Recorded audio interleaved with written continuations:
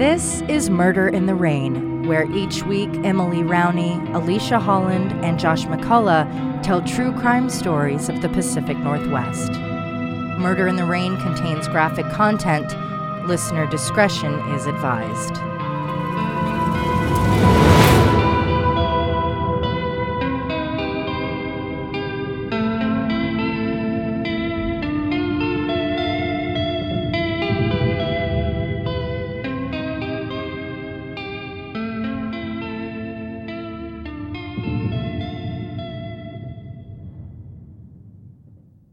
Have you ever heard the term trial by media?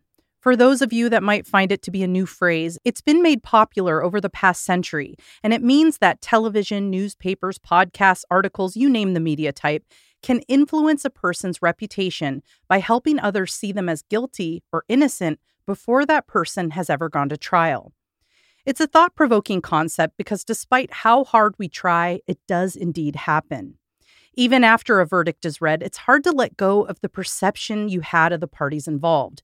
I think many of us still think OJ did it, right? So imagine how hard it is when all of that information is given to you before the trial. How can you not be biased? Today's case is interesting because the concept of trial by media affects not only the accused, but the victim as well. Before the trial happened, there was a very clear line among people on whether or not they did it and why they did it.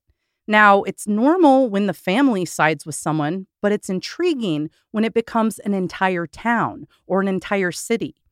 Even more intriguing when there's the possibility that witnesses were tampered with long before the crime was ever committed. I do want to give a warning that today's case references domestic violence, something that, on average, 20 people per minute are affected by in the United States. We probably each have 9 or more friends, right? Well, 1 in 4 of your female friends experience intimate partner violence in their lifetime, and 1 in 9 of men do too. If you're experiencing domestic violence, there are people who can help. Please call the National Domestic Abuse Hotline at 1-800-799-7233 or text START to 88788. Lisa Northon never disputed the fact that she had killed her husband. Truth be told, she informed police that she may have killed him. But the story that she would go on to tell would change, like many of the stories throughout her life. She was adamant that she had to kill her husband. If she hadn't, it would have been her or her son. When Lisa's case was being prepared for court, it by no means drew notoriety across the country, but in the Northwest corner and in Hawaii, it became well-known and highly anticipated. People were intrigued and even moved by the fit, pretty young woman who claimed to desperately fight for her life, and yet many people stood behind the victim to point the blame at her. Once court was over and the case settled, many were left scratching their heads at the outcome. Soon, one of the most famous true crime writers in the world would discover Lisa's case and pen her final chapter. And what she had to say showed Lisa in an entirely different light. Over the next 2 episodes of Murder in the Rain, I'll share Lisa's story and dig into why, when picked apart, it didn't quite line up with the evidence. So, was Lisa Northon married to a monster who terrorized her every day, or was she the monster? Lisa Ann DeWitt was born to her parents Wayland and Sharon in Silver City, New Mexico on March 10, 1962. A little over a year later, her brother John Keith, who goes by the name Tor, was born. When they were mere babies, the family relocated to Missouri for a few years before ultimately settling down in the small city of Walla Walla, Washington. Walla Walla is where Lisa met her lifelong bestie, where she thrived in high school cheer, gymnastics, tennis, where she became homecoming queen. It was also when she got to put a label on herself. She changed her given name Lisa, L-I-S-A, to the more quirky spelling, L-I-Y-S-A. Looking at her old high school yearbook pictures, you see a happy girl who has it all: good looks, friends, popularity, and plenty of extracurriculars to keep her busy. To all around her, she seemed to have a charmed life. She lived in a large home on a cul-de-sac. She had 2 parents, a doting brother. She went to church camp, and her family was well known in the area. But as Lisa grew older, she began to open up to those closest to her about how horrific her childhood really was. She described a father who wasn't around much due to how involved he was in his own teaching career, so Lisa was left to suffer at the hands of her abusive mother, at least according to her. She claimed her mother regularly screamed at her, and often the fights turned physical when she would be slapped and hit with belts or other household objects. She, on more than one occasion, claimed to have suffered 26 broken bones at the hands of her mother throughout her childhood. She would go into detail about how her mother would have her kneel in the bathtub during the beatings because Lisa would often lose control of her bladder and her mom didn't want to worry about the cleanup. After high school, Lisa made her escape, heading to Oregon State University in 1979. She remained there for about 2 years before realizing OSU might not be for her. But while she was there, she met a guy she referred to as Ray. Ray was apparently a football player, a good one. The pair fell in love and got engaged. Unfortunately, Ray died in a car accident near the Oregon coast a couple of months before their wedding. Oh. There isn't much known about Ray or their relationship, and interestingly enough, I can't seem to find any record of an OSU player dying in a car crash from 1979 to 1981. Interesting. Lisa did get married in the summer of 1981 when she was just 19 years old. Her first husband, I don't have a name, was a musician. Once they married, they relocated to the East Coast so he could attend Cornell University. Later, Lisa would reflect on this marriage as somewhat of a sham. She would tell people that she realized right away she shouldn't have married him and that the marriage only lasted a week, or to the other person who she told 2 weeks. In reality, she had been married to him until 1985. Upon her request, they moved from New York to Hawaii, something she had really wanted. As their marriage ended, her husband came to the realization that she lied, like a lot. She would disappear for hours on end. Lisa told him that she had started experiencing blackouts on occasion where parts of her memory were just gone. She believed this might have something to do with the seizures she had as a child. That was news to him. She told him that when she was younger, she was prescribed Ritalin or Delantrin to maintain it, 2 very different drugs, by the way. Due to her proclivity for lying, as seen by him, he dismissed her claims of blackouts as just another crazy Lisa story. What is it? Delatrin? What is that? Delatrin. Okay, so we know Ritalin is used for like ADHD, right? Mm-hmm. So it's like a calming effect. Delatrin is what I believe they give to epilepsy patients to help with seizures. Gotcha. So maybe she was just confused and that was the one she was prescribed, but she made it sound like it was like one For or the the other. same, yeah. Yeah. While still married to her first husband, Lisa had a string of flings. In 1983, she had a brief tryst with a muscular Hawaiian man whom she fell for hard. He broke it off to already being in a relationship, and the pair was able to salvage a long friendship. She would often go to him in times of need, and even reflected on their relationship as something very important to her. She briefly dated someone while she was enrolled in the University of Hawaii and was working as a research diver. During that time, she told people, including him, that she had been raped by the man who was captain of the boat they were using. Later, she said she was also sexually harassed when she was training to be a Navy SEAL. Later, she clarified that that was a Navy SEAL class, not the entire thing. Apparently, the man who was testing her swimming and diving skills in the class had touched her inappropriately, so she kicked him where the sun don't shine and laughed it off. In the summer of 1985, Lisa struck up a relationship with a recent University of Hawaii mathematics graduate. He was just her type, tall, fit, and attractive. She came off to him as adventurous, good-looking, fun, and different from the other girls he normally dated. She told him she had a bachelor's degree in journalism and that, humble brag, she was a genius IQ. The pair grew close quickly, and soon he introduced her to his family. Everyone liked her. She was charming and sweet, and she seemed to like them too. She loved their neighborhood and really seemed to enjoy being there in their home with them. After being together for roughly a year, they had planned to go on a trip. So as they drove to the airport, a bizarre scenario unfolded. Lisa began to cry inconsolably. After a while, she was clutching her bag and stared out blankly in almost a catatonic state. She didn't seem to know who her boyfriend was or what they were doing or where they were going. He ended up taking her back home and realized she couldn't remember the past 3 years. She kept talking about some Hawaiian man that she believed she was dating. To her, it was still 1983. Not shockingly, their relationship ended, but the amnesia didn't. For months, this went on, and his family even allowed her to stay in their home for a few months while she sorted through her issues. Eventually, the entire family started to wonder if it was all a charade. Already suspicious of her story, it all blew up when, after she moved out, a family member found one of her old journals. Lisa was an avid journalist. She filled up dozens upon dozens of notebooks throughout her life. This one, found partially buried under their cabin, detailed the outline of a story, perhaps a novel. It depicted a fake amnesia plot to get out of a relationship. She not only left a journal behind at someone else's home, who she was scamming or conning or whatever, and then buried it? So was this her life imitating her art? Or did she try out her own amnesia plot to see if it was believable so she could write a screenplay? We don't know.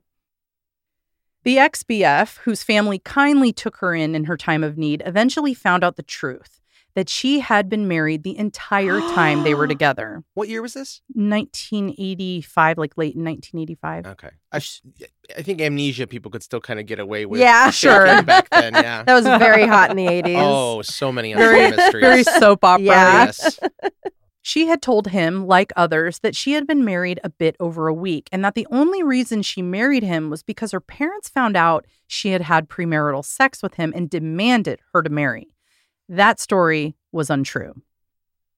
Lisa was still, in fact, legally married for several more years. Her husband was still living in Hawaii in 1985, but they were living such separate lives, and he didn't know what to believe about the story she told him, and eventually he threw up his hands and decided to leave her and Hawaii. He moved to California in 1986 and eventually filed for divorce in 1987. That's very different from the short-lived week-long marriage she described to many people throughout her life. I mean, I know you say, like, manifest what you want, but I don't know if you can, like, retroactively do that. I do love how 80s it is, too, because you can't Google anybody. You can't look up anyone's background. No. Who knows how many married people were carrying on multiple families. About a year later, Lisa met a new man. Like her previous husband, he was tall, slim, fit, and an artist. He wasn't a musician, but he was a photographer and cinematographer. In fact, this is a name some might recognize, as he is quite accomplished at his craft. And if you don't recognize the name Donald King, you would recognize his work. He is one of the world's premier guys to do ocean shots. He shot the surf sequence in the James Bond flick Die Another Day. He worked on Castaway, Point Break, shows like Lost and Deadliest Catch. He also did many of the ocean shots in the classic, one of my favorites, Blue Crush. So go check out his IMDb and you will be blown away. I love Blue Crush. Dawn and Lisa met briefly after her amnesia boyfriend. By 1987, the pair was married. Lisa told Dawn all about her life. Her epilepsy and the temporary amnesia she experienced in recent years, her long divorce with her first husband, which wasn't quite concluded by the time Lisa and Dawn were engaged. Thanks to Dawn, the divorce was finalized. Lisa didn't yet have a career when her and Dawn started things up. She told him her majors had been journalism, marine biology, and now video technology. This guy has done so many movies. It is nuts. Insane, right? Yes. I thought you might like that. I love it. What's his name? Don King? Donald Wow, King, but he goes yeah. by Don. Endless Summer to Lost to Blue Crush, and my God. I know. Impressive. I could see why she liked him. And the best one on the whole list, City of Angels.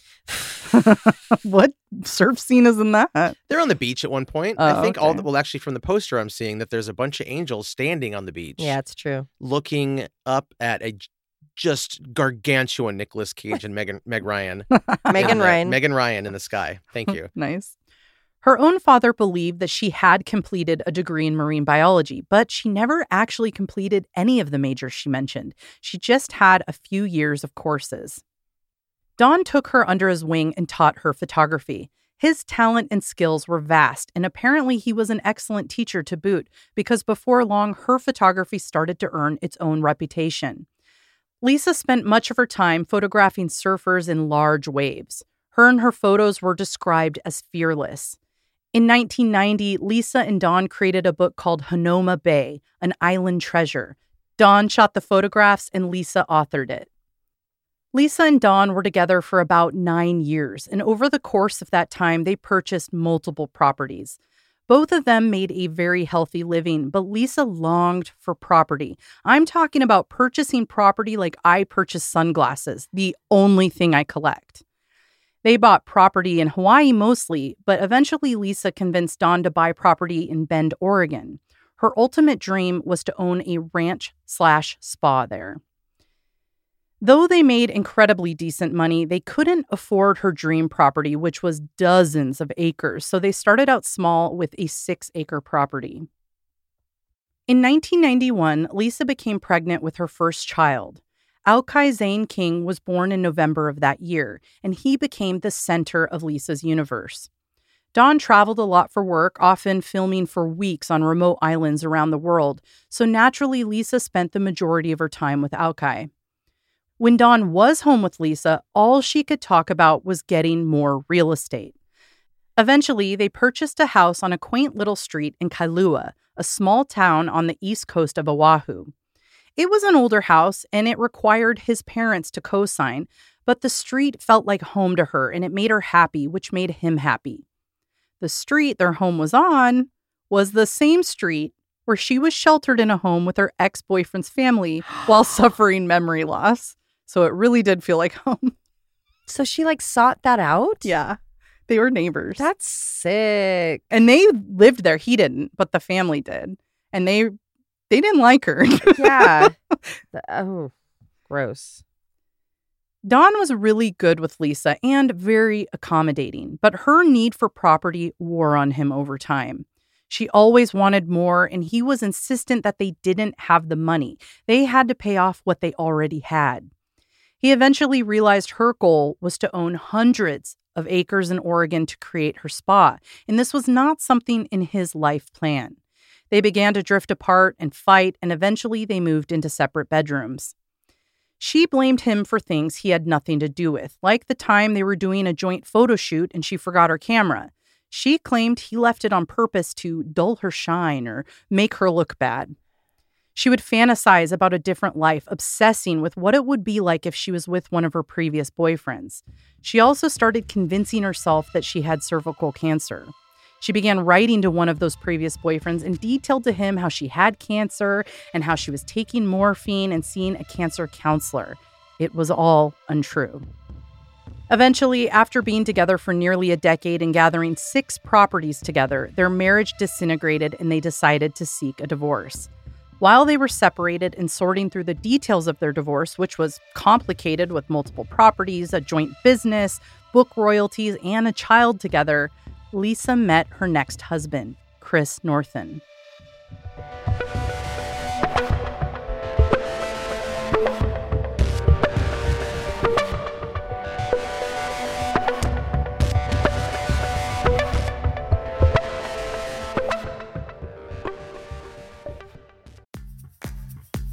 Armoire makes getting dressed easy. With a clothing rental membership from Armoire, build the perfect wardrobe with brands that are high quality, unique, and recommended just for you. All you have to do is take a 5-minute style quiz and select items from your dynamic, personalized closet. The styles show up at your door in as little as 2 days. Then, when you're ready for new clothes, just swap them out for more new-to-you styles. Like many of you, my personal style has evolved over the years.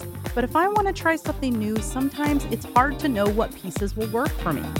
Rather than going to the mall for hours and spending too much money on pieces I might not like, Armoire allows me to rent high-quality designer clothing for any occasion. I can try styles I never considered before without worrying about the store's return policy. Of course, all of this sounds great, but what's even better is that it's a woman-founded business. You benefit from finding the perfect outfits, all while supporting a business that was built by women just like us. Right now, our listeners can give Armoire a try and get up to 50% off of their first month. That's up to $125 off. Just visit armoire.style/murderintherain. That's ARMOIRE.style/murderintherain, one word, to get up to 50% off your first month and never worry about what to wear again. Try Armoire today.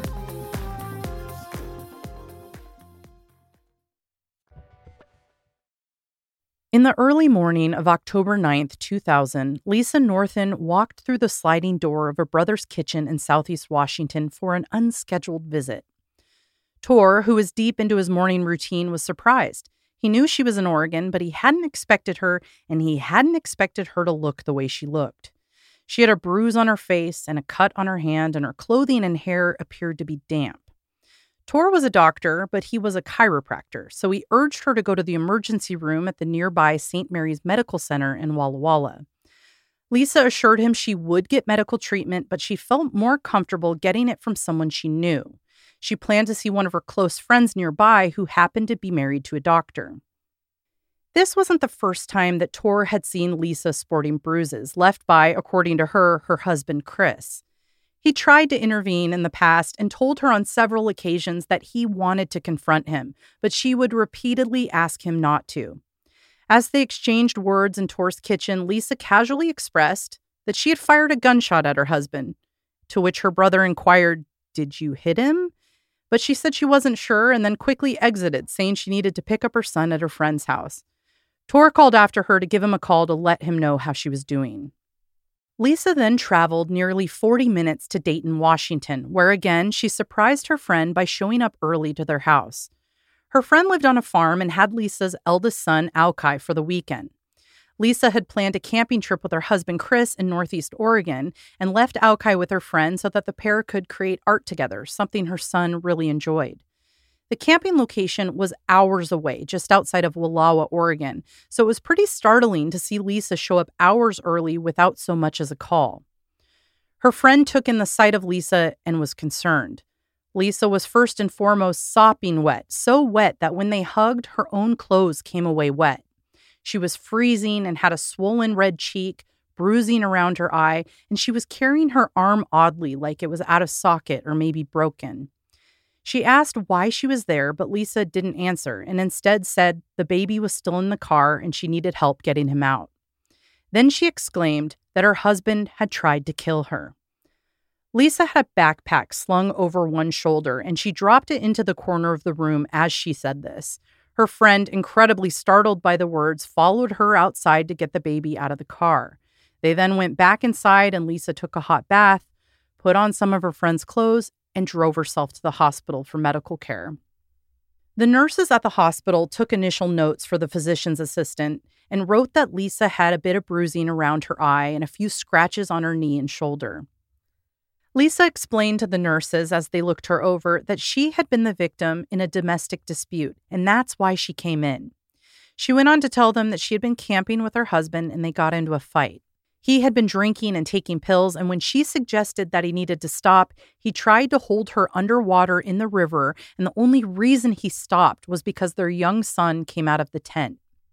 She waited for him to fall asleep so she could leave with her son, and eventually he did. So she tried to sneak around him, but he attacked her again.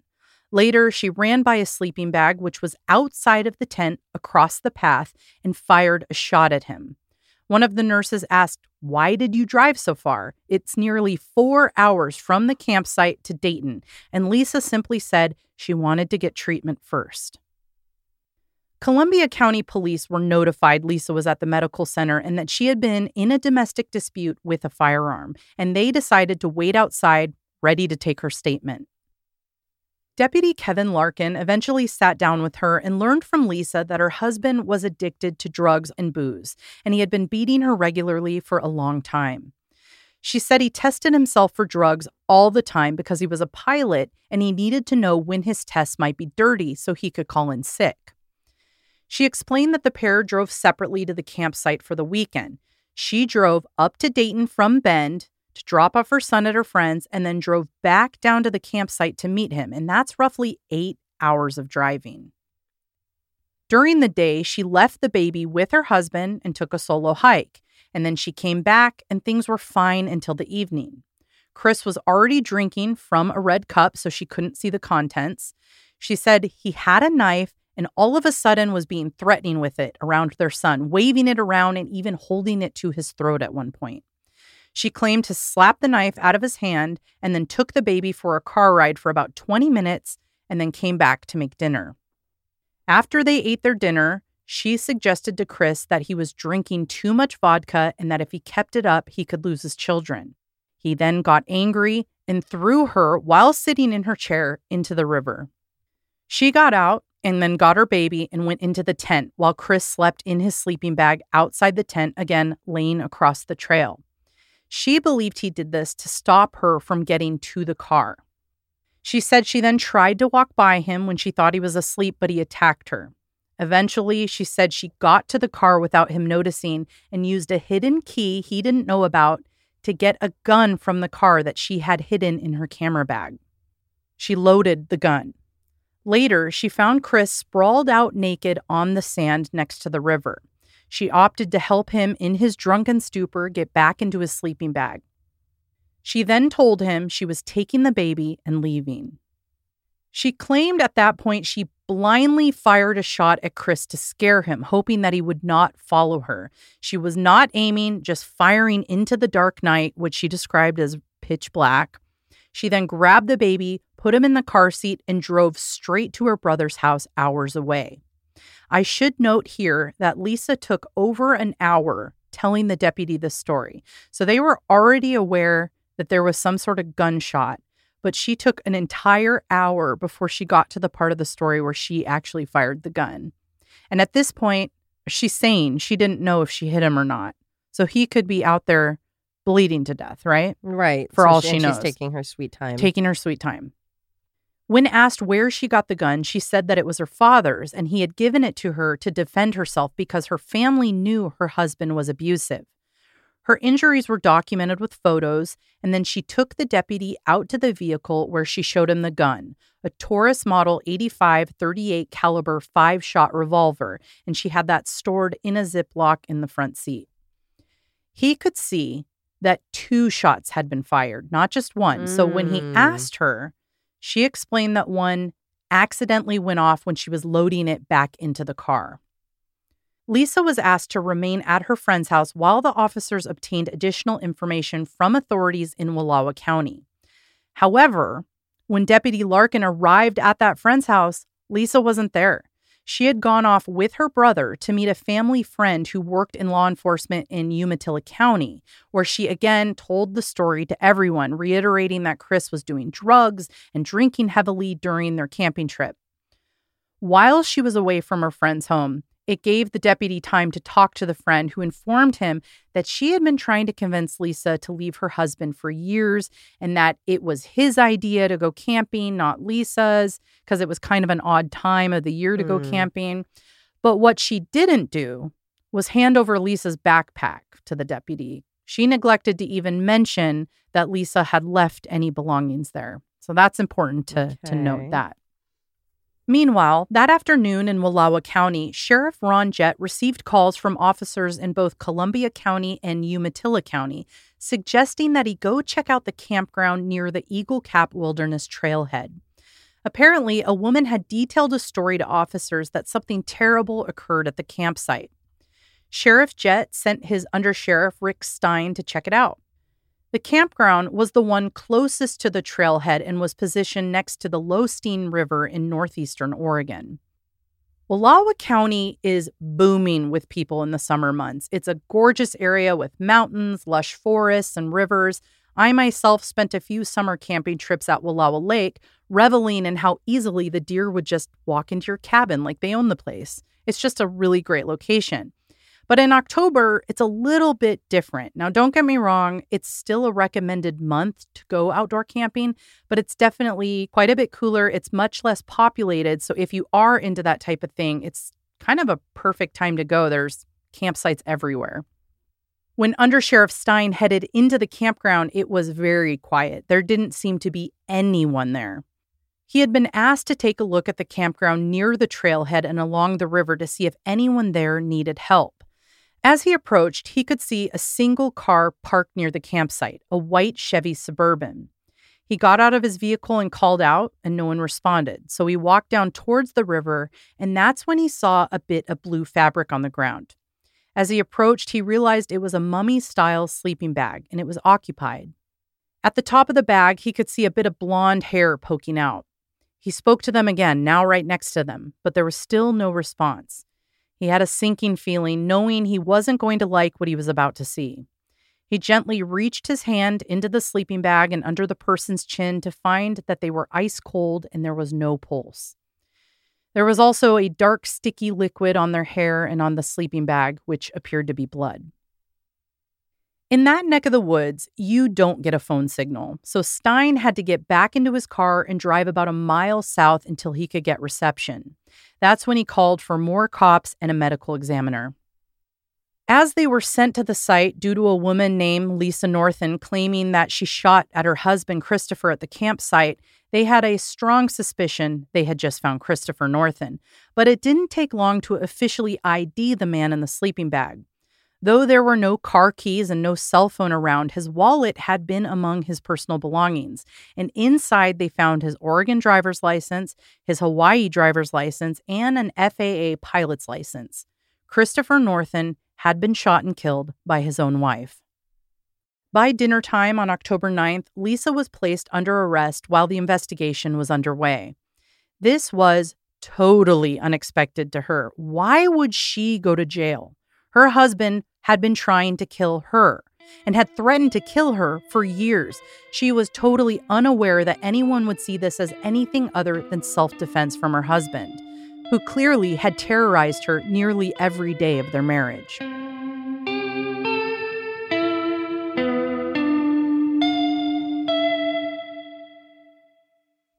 Christopher James Northon was born on September 12, 1956, to his parents Dick and Jean of Oakland, California. 2 years later, they added Mary to the family, and a year after that, their third child, Sally. The family was close. They did everything together. They went on family vacations that they all participated in adventures on, like hiking, climbing mountains, and riding horses. They ended up relocating to Bend when the kids were in grade school, and eventually they bought a huge ranch. After graduating with a master's, Dick taught junior high, and his wife, Jean, raised the kids and took care of their new farm. Chris was always funny, attractive, adventurous, and very, very blonde. He had big plans after he graduated high school in 1974, and no, it wasn't getting a few degrees at college like his dad. It was to have fun and travel. He wanted to scuba dive and mountain bike and do any adventure outdoors. He ended up moving to Monterey, California, and picking up odd jobs whenever he could get them. He worked to live. He ended up moving back to Bend when he finally decided it was time to consider what to do with the rest of his life. He took classes at Central Oregon Community College, learned to play multiple instruments, and after a couple of years, he decided he wanted to become a pilot. By 1980, he earned his student pilot's license. By 1981, he got his commercial flying license. And he even started teaching other people how to fly. In 1983, he officially had his first real job as a pilot. He spent the next few years flying charter planes all over the world. Chris started taking jobs that would allow him to see the world, living in exotic places like the South Pacific Islands and New Zealand. This was what he wanted for his life, but it was hard on relationships. He had several girlfriends over the years, but due to his schedule, it made it hard to settle down and get serious, as most people want to do in their late 20s and early 30s. Eventually, Chris graduated with his Hawaiian Air pilot's license with several other people whom he remained close with for the duration of his life. He had a dream situation, a job flying from Hawaii to the States so he could have the best of both worlds. The tropics he loved, which offered him adventures in the warm waters, and Bend, where he could adventure in the snow and see his family he loved so dearly. Throughout his 30s, Chris enjoyed life flying for Hawaiian Air and living in both Bend and Hawaii. The other pilots were his friends, his roommates, and life was basically one big bachelor party until he met Lisa King.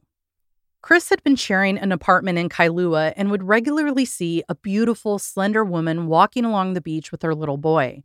It turned out she was his neighbor. The pair struck up a friendship, and eventually it became more. Soon they were in love. Initially, most of the people in Chris's life liked Lisa a lot. They looked like a perfect couple. She made her own money. She gushed over him and he gushed over her, and the sex was perfect. She talked about it all the time. In 1995, early into their relationship, while Lisa was still married to Don, the couple became pregnant.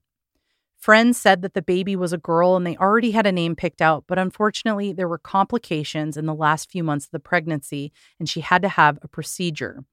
No one really knows for sure if the baby died in utero and she had to deliver it, or maybe it was even born alive and put up for adoption, but most believe that the baby did die and she had to deliver it. Do they believe she was pregnant? Yes, they all saw her. There are pictures. Okay. After the pregnancy, the pair split for a very short period of time, which is common. And so most of them thought they would go their separate ways, but instead they found themselves back together, and Chris seemed even more dedicated to her than he was before. He began living with Lisa in the home she had once shared with Don. Lisa always made it very clear that she wanted to marry Chris. She just had to get, divorced. To the people in Chris's life, it seemed obvious that Lisa was the pursuer. She seduced him. She never held back on her feelings for him. She would write him these beautiful letters to show him her love and her passion. She even detailed what their life would be like together as they grew old. He was under her spell, and eventually, the guy they described as a forever bachelor was on the same page as his future bride. He wanted to marry her too, and he helped her wrap up her ongoing divorce. By early 1996, she was free to get married again. Lisa was certain the life that she wanted was with Chris. They had similar desires to spend their time split between Bend and Oahu. They both loved adventure, and they had the means. After all, Lisa was making up to $12,000 a month on her own, and he was a successful pilot. Maybe now she could have the life she always dreamed of, a spa in Oregon. A month after she was legally allowed to marry, they got hitched on the beach with one of Chris's best friends officiating the wedding. The wedding was, of course, romantic, but not overly so. After all, it was pretty hasty, and the pair had to work out a prenuptial agreement ahead of time. They agreed to keep their own financial assets should things go badly. There wouldn't be any division of property unless they bought that property together. They agreed there would never be alimony payments paid between either of them, and Lisa dictated that she would be the one to have full custody of all their children, any future children. Oh, and lastly, they each had to buy $1 million life insurance policy. Now, in our realm, prenups aren't usually a thing, but this is actually pretty straightforward for people with means. I guess it was described as a very normal prenuptial agreement. Unlike that football player. Did you hear about that? No. Some guy shoot the shit. Some guy who's this, I know nothing about. Shoot the poop. I'm sorry. I know nothing about football, like football, soccer. Anyway, I guess. I saw super that. famous guy. All of his stuff was in his mom's name. His wife is like, I'm divorcing you. I've had it, and I'm coming for half your stuff. And he's like, okay. And once they got to court, they were like, oh, he's put literally everything in his mom's name, and he has to ask for money. I think it said 80% of every asset he has is in his mom's name. I know it is. That is very smart. But that also would have been nice to tell them ahead of time rather than Yeah, it's obviously not a healthy relationship to begin with. But I think that's smart in general for all those young athletes that make all that kind of money. Give it to your family. Unless your mom is not trustworthy. Yeah, true. Or put it in some sort of third-party trust. Yeah. Anyway. By late 1996, the pair was pregnant again, but soon there were signs that everything was not perfect for the couple. Chris's friends started noticing that Lisa seemed to come over less and less. At first, she was highly interested in his life and his friends, but before long, it seemed like she was actively avoiding them. Lisa, who was pregnant in 1997, had a new group of friends, women from her birthing class, as well as a group of women from the pool where she would often take her older son swimming. She was a bit of a celebrity in this realm, the popular girl married to a good-looking and accomplished pilot. Lisa was still an avid writer, filling up her journals and even writing screenplays that she hoped to sell one day. She was seemingly doing very well.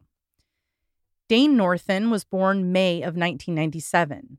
Chris was enthralled with the bundle of joy, never realizing how much you could actually love a child. But with the birth of Dane came a new side of Lisa that Chris wasn't prepared for. She had always been very friendly, the kind of person who gives a wonderful first impression and makes friends wherever she goes. She had a bond with his entire family. But after Dane was born, her mother didn't have plans to come visit. So Chris's mother, Jean, did. She thought Lisa could use some help as she had a cesarean, and the pair had always gone along well. So she thought it would be a good bonding experience. But boy, was she wrong. Lisa was not interested in having a visitor, which I can relate to. I can understand. That's fair. But Chris wasn't exactly helping with the baby, right? Because he's a pilot. So you would think maybe she could use an extra set of hands. So the mother-in-law describes that she would do a load of laundry, cook some food, and then just spend the entire day on the beach away from her because she knew Lisa was not happy about it. Wow. Fun. So again, this was a new side that he was now seeing where she was argumentative and combative, and he was just not prepared for that. Marriage certainly wasn't a piece of cake. They argued more and more, both of them wanting alone time. She was frustrated that he wasn't better with the kids. More and more, she started to complain about the relationship and that there were many, many things about him that she just despised. Her most captive audience for her rants were her pool friends and the mom she met in her birth class. It seems her life wasn't so perfect at all. On December 5th, 1997, Lisa called the Honolulu police after an argument with Chris. By the time police responded, Chris wasn't home, but they did write up a report. Now, they had been to the Northons' home before. This was their third visit. The two previous visits had both been for break-ins. The first time, someone had broken into Lisa's car and stole her credit card and some cash. And the second time, someone had stolen her scuba suit from the house.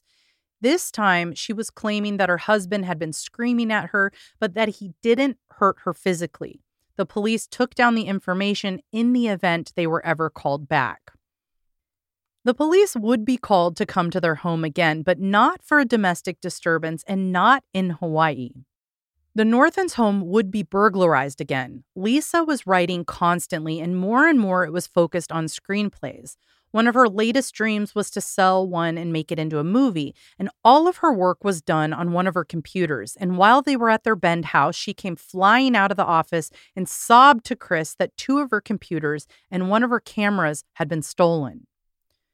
Chris called the police and filed a burglary and theft report. Officers noted that one of the doors appeared to have been pried open, and that's how the thief got away with the loot. Chris called the Gateway Computer Helpline and was able to get the serial numbers for their laptop and desktop so that police could put that in the report in the event that the computers show up at some point. A desktop? Oh, I guess it is back the then. late 90s. Yeah. I guess. Now, the computers never did show up, and unfortunately, Lisa never made backups, so all of her screenplay work disappeared. In 1998, the pair began seeing a counselor together, according to one of their friends. This didn't go well, at least for the pair. It began with Lisa taking an entire session to outline all of Chris's annoying habits, including his anger. She demanded that he change his behavior, and yet she didn't give him any room to discuss his issues with her. Eventually, she refused to continue the sessions, but Chris kept going on his own for over a year. Good for him. Chris's sessions were usually around discussing his conflicts in his marriage. He was dedicated to his marriage and wanted to work it out. He recognized that he had anger issues and that though they took a long time to boil to a head, they would eventually burst out of him. He worked with his therapist on how he could control that anger by avoiding violent arguments and walking away to consider the issue and approach it once the anger had subsided, like a healthy way to do it. Yeah. But in 1999, the couple's problems were still escalating. While together in Bend, they met up with a couple of friends for some drinks. The evening didn't go well due to the couple's bickering, and it ended up ending early. On the ride home, Chris and Lisa got into an argument, and it got physical. He told his friends that he had accidentally hit her when she was being irrational and pulling at his arm, but to Lisa, it was more of the same. He was abusing her. A few days later, she arrived at an immediate care center in Bend and saw a new doctor because the wound she had gotten on her knees from falling to the ground during their argument got infected. The doctor told Lisa that she had an obligation to call police for situations like this. Lisa pleaded for her not to call, but she ended up doing so. Officers met with Lisa at the clinic. They documented her injuries, but she didn't have any plans to press charges against her husband. In the police report, Lisa described that she had embarrassed her husband at dinner, and on the way home, they got into an argument about it. He pulled over, forced her out of the car, threw her on the ground, which resulted in her scraped knees and bruising on her thigh. She then went on to say that he had anger issues and he drank too much. Eventually, the police went to the Northon home to speak to Chris. He wasn't there, but after hearing that the police were out looking for him, Chris stopped by the station. He was read Miranda rights and moved to the Deschutes County Jail. He ended up getting bailed out the very same day, and police had noted that he actually looked to have more injuries than his wife. She had actually admitted to punching him in the face and injuring his nose, and that obviously looked worse to them than her scraped knees. Not saying it was, but that was what they noted. This was the only arrest that Chris Northon had on file for domestic abuse against his wife. The case against him was actually dropped and a destruction order was filed. So that means they destroyed all of his photos and all of her photos. So they are no longer in existence. So they basically nulled it the whole out. Thing. Okay. Later, when asked about this incident, Lisa said she did get a restraining order against him, but he just came home immediately after being arrested, which that's not how that works. She did say that the police were in cahoots with Chris, like he knew them. So that's one side of things. Now, the charges were dropped because she never actually filed them, but she claims that's because Chris had threatened to kill her if she did. The destruction order was Chris's way of wiping the incident off of his record. As the 90s came to a close, friends and family started to notice a breakdown in the marriage between Lisa and Chris.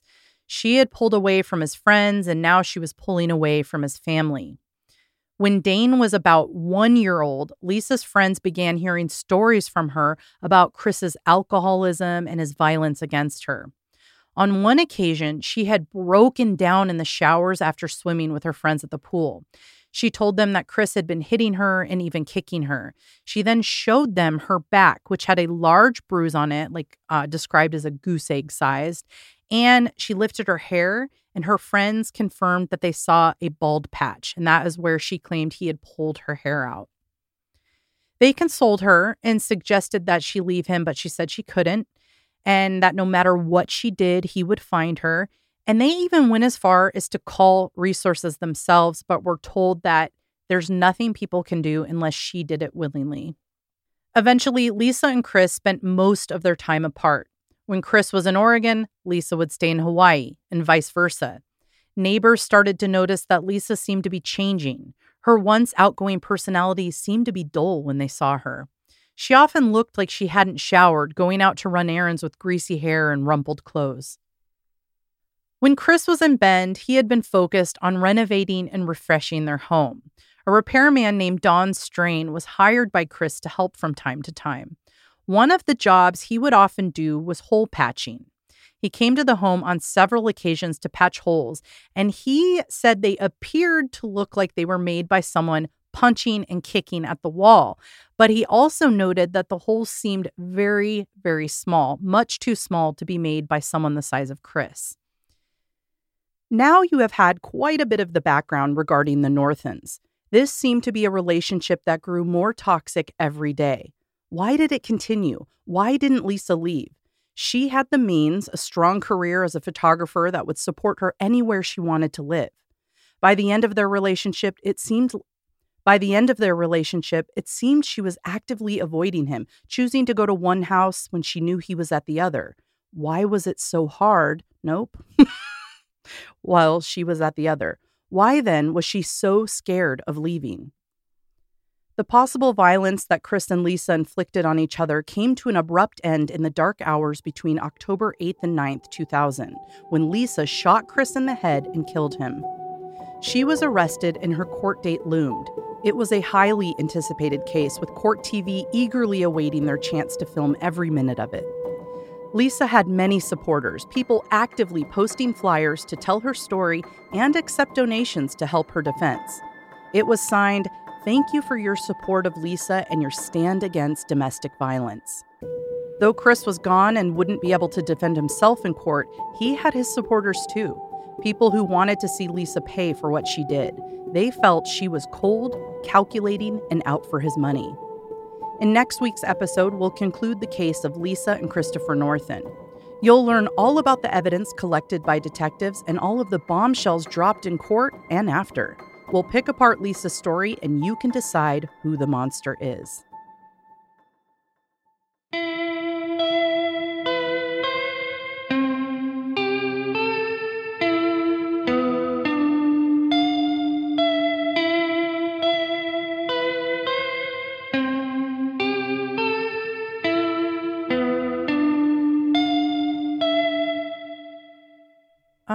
I think this room might be haunted. Something just happened. Oh.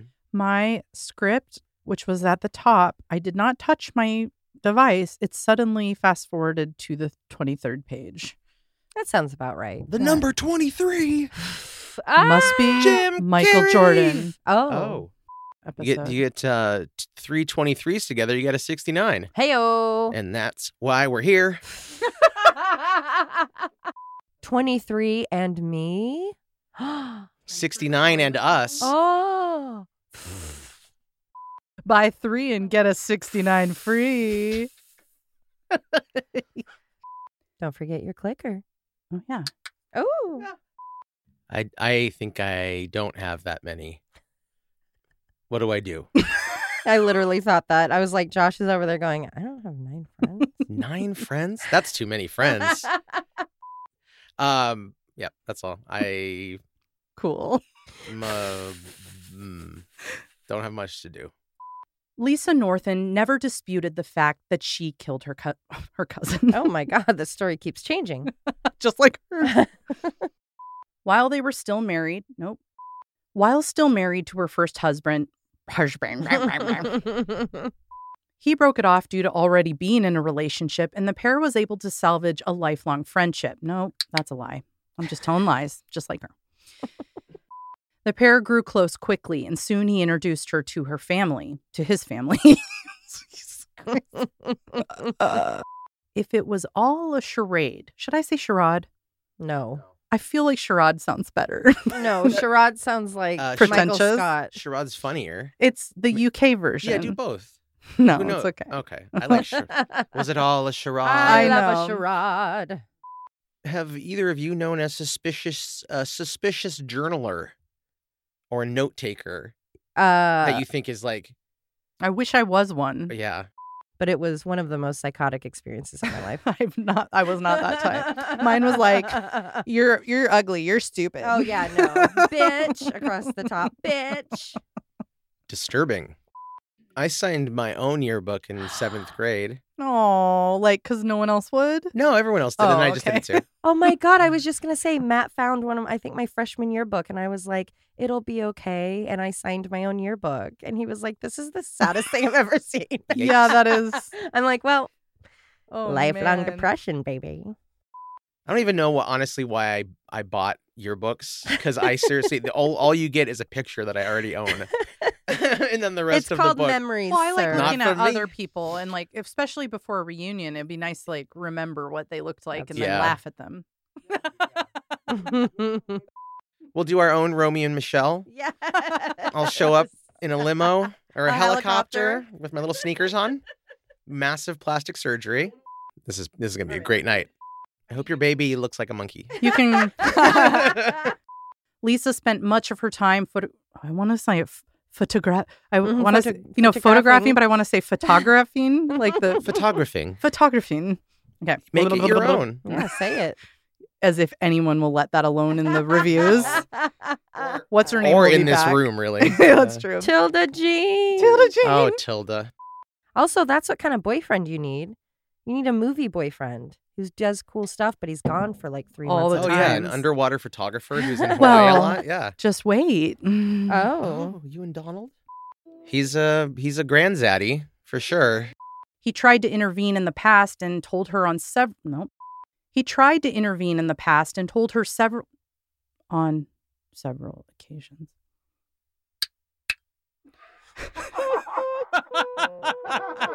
Dramatic effect. Yeah. In a domestic dispute. Cool. Yep. This is pretty close to footsteps. She had waited for him to fall asleep. Oh my God, it's show. It's not. It's so. It's not show. Oh my God, was that not halfway? No. Hardest thing ever to do was read this sentence.